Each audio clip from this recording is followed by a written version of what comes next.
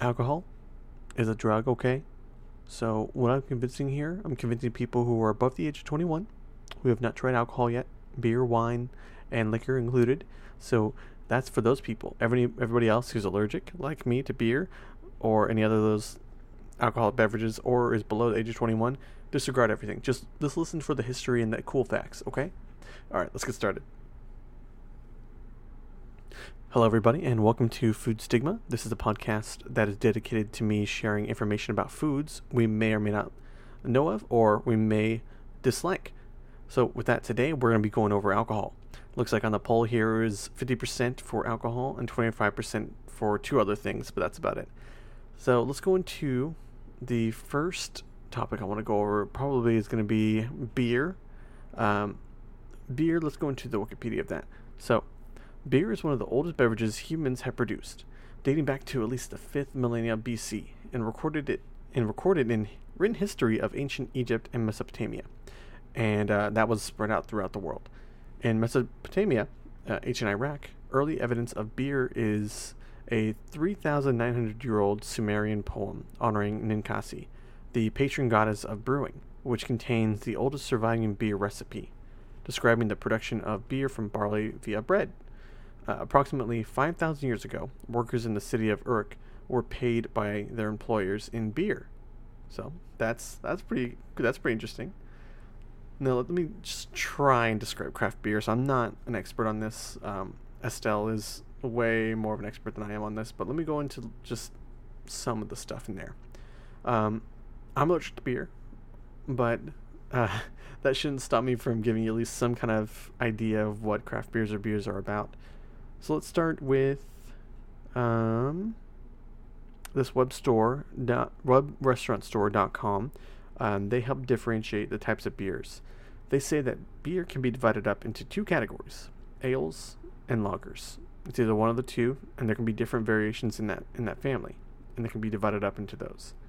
When figuring out how to tell one from the other, it's written that there is a top fermentation and a bottom fermentation. So basically, if the yeast forms at the top of the beer, when it is considered part of the ale family. But if the yeast settles to the bottom of the beer, it is considered a lager, pilsner, or bock. However, there is another fermentation called spontaneous fermentation that creates those sours or lambics of fruity beers. This process brings in foreign bacteria and exposes it to that, and basically creates those beers that have that sourness or that fruitiness to it. I don't have the ability to get into a lot of these beers, but in the craft beer industry, there are IPAs that are Indian Pale Ale, and there are sours, stouts, ciders. Those are the ones that I know of that are pretty popular. Since I am allergic, I prefer ciders. I can actually drink ciders because they don't have the hops in them. And my favorite cider I would recommend is Woodchuck. If you're not into the whole sweet kind of cider or sweet beverage in general, Woodchuck would actually be a good choice. Pear cider included, because that one's kind of bitter and sweet, but more bitter.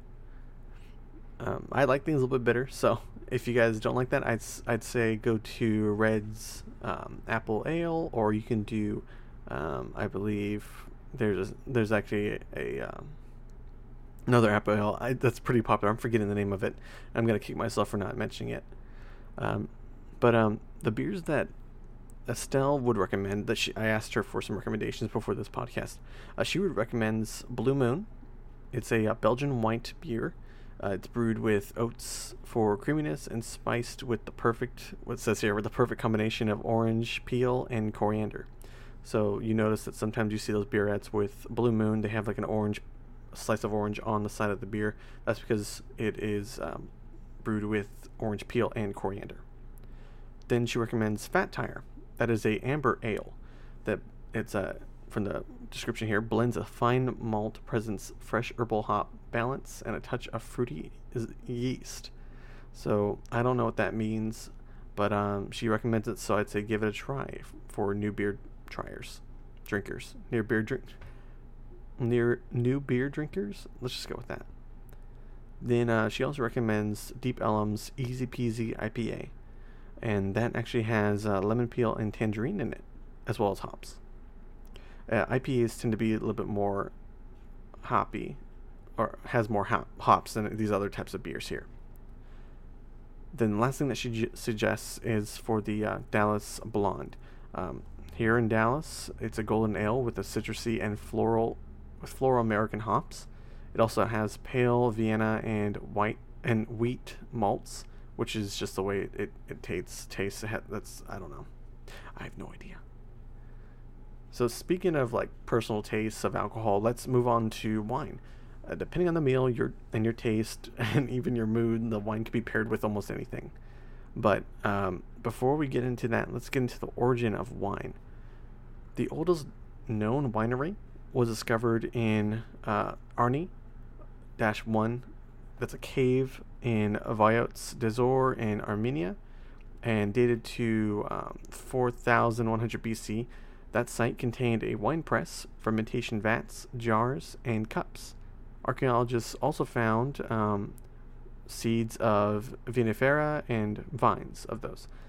And then commenting on the importance of the find, McGovern, who I guess found it, said that the fact that winemaking was already so well developed in 4000 BC suggests that technology probably goes back much earlier, which is pretty interesting. So that's pretty crazy that alcohol has been around for thousands of years, and yet I still can't decide what kind of wine I like. I have no idea how to discern what's good in reds or what's good in whites. All I know is that personally, the ones that I've tried, I really like Rieslings and dessert wines like that, and Sauvignon Blanc. I know that if I I just named off white wines, but unfortunately, I have not tried enough of the red wines to decide what my favorite is. So I guess I'm sorry for excluding them in this section. I probably will name off one red wine that I liked. I recommend that if you decide on drinking red wine, that you pair it with food to get more out of it. Now, I lack the correct words to describe what it is about these white wines that I like. But from what I can say is that if I can finish a glass of white wine, then I know I like it. What I found out about Sauvignon Blanc is that the taste normally shows an herbal character, is what it is suggesting, like a bell pepper or a freshly mowed grass. The dominating flavors range from sour green fruits of apples, pears, gooseberries, whatever those are, through tropical fruits as of melon, mango, and black currant. I've never tried wine tasting, so I have no idea. I just drink it and I like it. When I researched Rieslings, I found that the taste is similar to a Sauvignon Blanc, but Riesling is a versatile wine for pairing with food because of its balance of sugar and acidity. It can be paired with like white fish or pork, and is one of the few wines that can stand up to the stronger flavors and spices of Thai food and Chinese cuisine, which is pretty interesting. I didn't know that. And then for dessert wines, obviously, they're sweet, and that's why I like them. Plum wine is actually a pretty good recommendation. I love plum wine. As for red wine, I would suggest Bone Shaker Zinfandel. I like it because it has kind of a blackberry dark chocolate flavoring, and has a little bit of licorice in there. I don't know if you guys are into that or not. But that's good to have with some chili, grilled pork belly, or a juicy mushroom hamburger is what it suggests. So those who are trying mushrooms with me, this could be hitting two birds with one stone. So that's all in your court. So finally, we're on to my favorite topic, liquor. This one I'm going to spend a little bit more time with because I have a little bit more knowledge about this type of liquor. But we're talking about bourbon whiskey. My favorite kind of bourbon is bourbon. Bourbon is a type of American whiskey, a barrel-aged distilled spirit made primarily from corn. The name is ultimately derived from the French Bourbon dynasty, although it is unclear precisely what inspired the whiskey's name. People say that it includes the Bourbon County in Kentucky or the Bourbon Street in New Orleans. Bourbon has been distilled since the 18th century, which is pretty interesting. And there's a whole different variety of bourbons. I have a few favorites that I'd like to give to you, but let's go over first beginner bourbons that this website does suggest. There's a site here that suggests that you should try Bulleit. That's Bulleit. That is a rye whiskey, and to me it gives it like a spicier taste. That was one of the few that I had tried in the beginning, other than this other one I'm going to suggest here. But I do suggest Bulleit for mixing drinks. It does make it a little bit tastier in that sense. The second beginner bourbon that it suggests here is Wild Turkey 101, which was one of my first drinks with whiskey on my journey, and that one actually tastes better if you have it with kind of I would say with any dark colas, but it depends on what you choose. Like, I personally love a glass bottle of Coke with Wild Turkey. For some reason, it tastes a lot better that way than just like a can of Coke. Lastly, the bourbon that they chose that I recommend is Four Roses. It's a single barrel, which is great in Manhattans and Old Fashions, which I'm not going to go over those recipes. You can actually find them. They're pretty common, and if you go to any bars, you can ask for a specific whiskey to have it with the Manhattan or the Old Fashioned, and they will make it that way. When you venture into this whiskey world, you'll also learn of white whiskey and a whole bunch of different whiskeys with no E. White whiskey is basically whiskey that has not aged yet, or aged like a year. Thus, it has no strong flavors, as you would with a barrel-aged whiskey. Some white whiskey I recommend would be Bonnie Rose. They can have it in apple or orange flavoring. I prefer orange. It's pretty great there. White Peak and Death's Door, which in this book that I've been reading called Drink More Whiskey, Everything You Need to Know About Your New Favorite Drink by Daniel Yaffe, Yaffe. He suggests Death's Door, and unfortunately I can't get it in here in my state, so that sucks.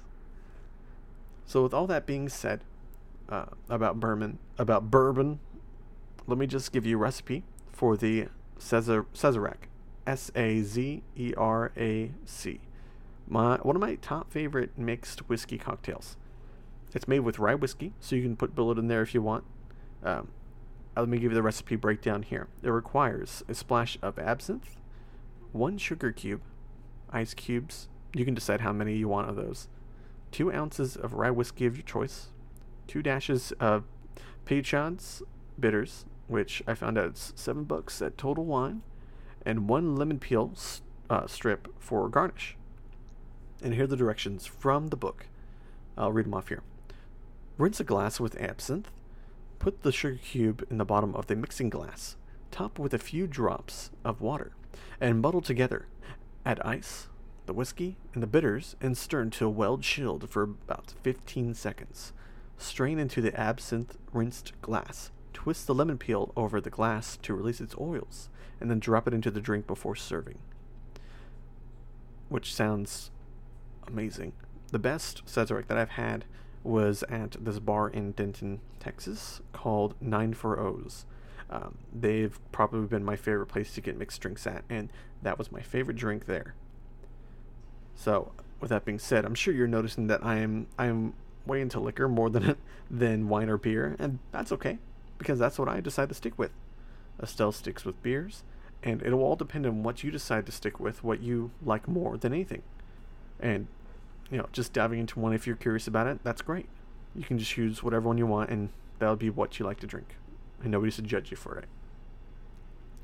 Now, before we end this podcast, I want to mention that if you decide to drink alcohol, and if you feel like it is for you, then make sure you know your limits, and not to put yourself in a situation where you're not in control of how much you're drinking.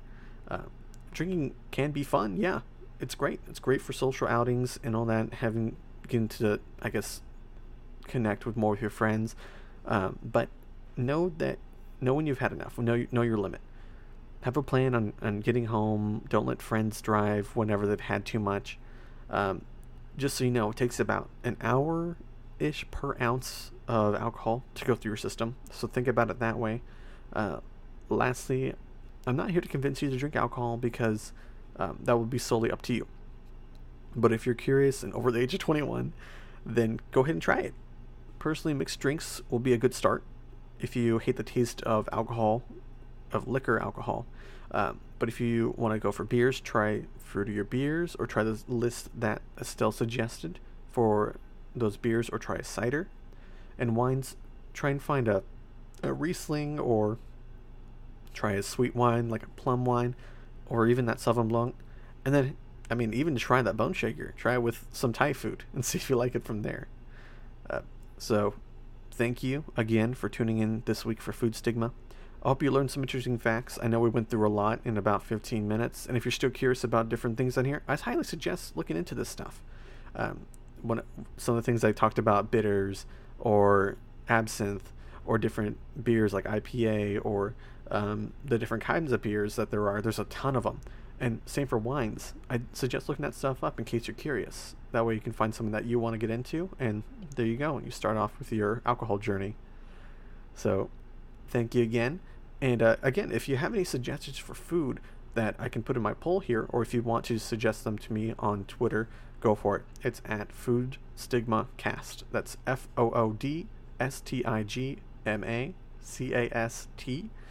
And lastly, keep trying new things. Bye-bye.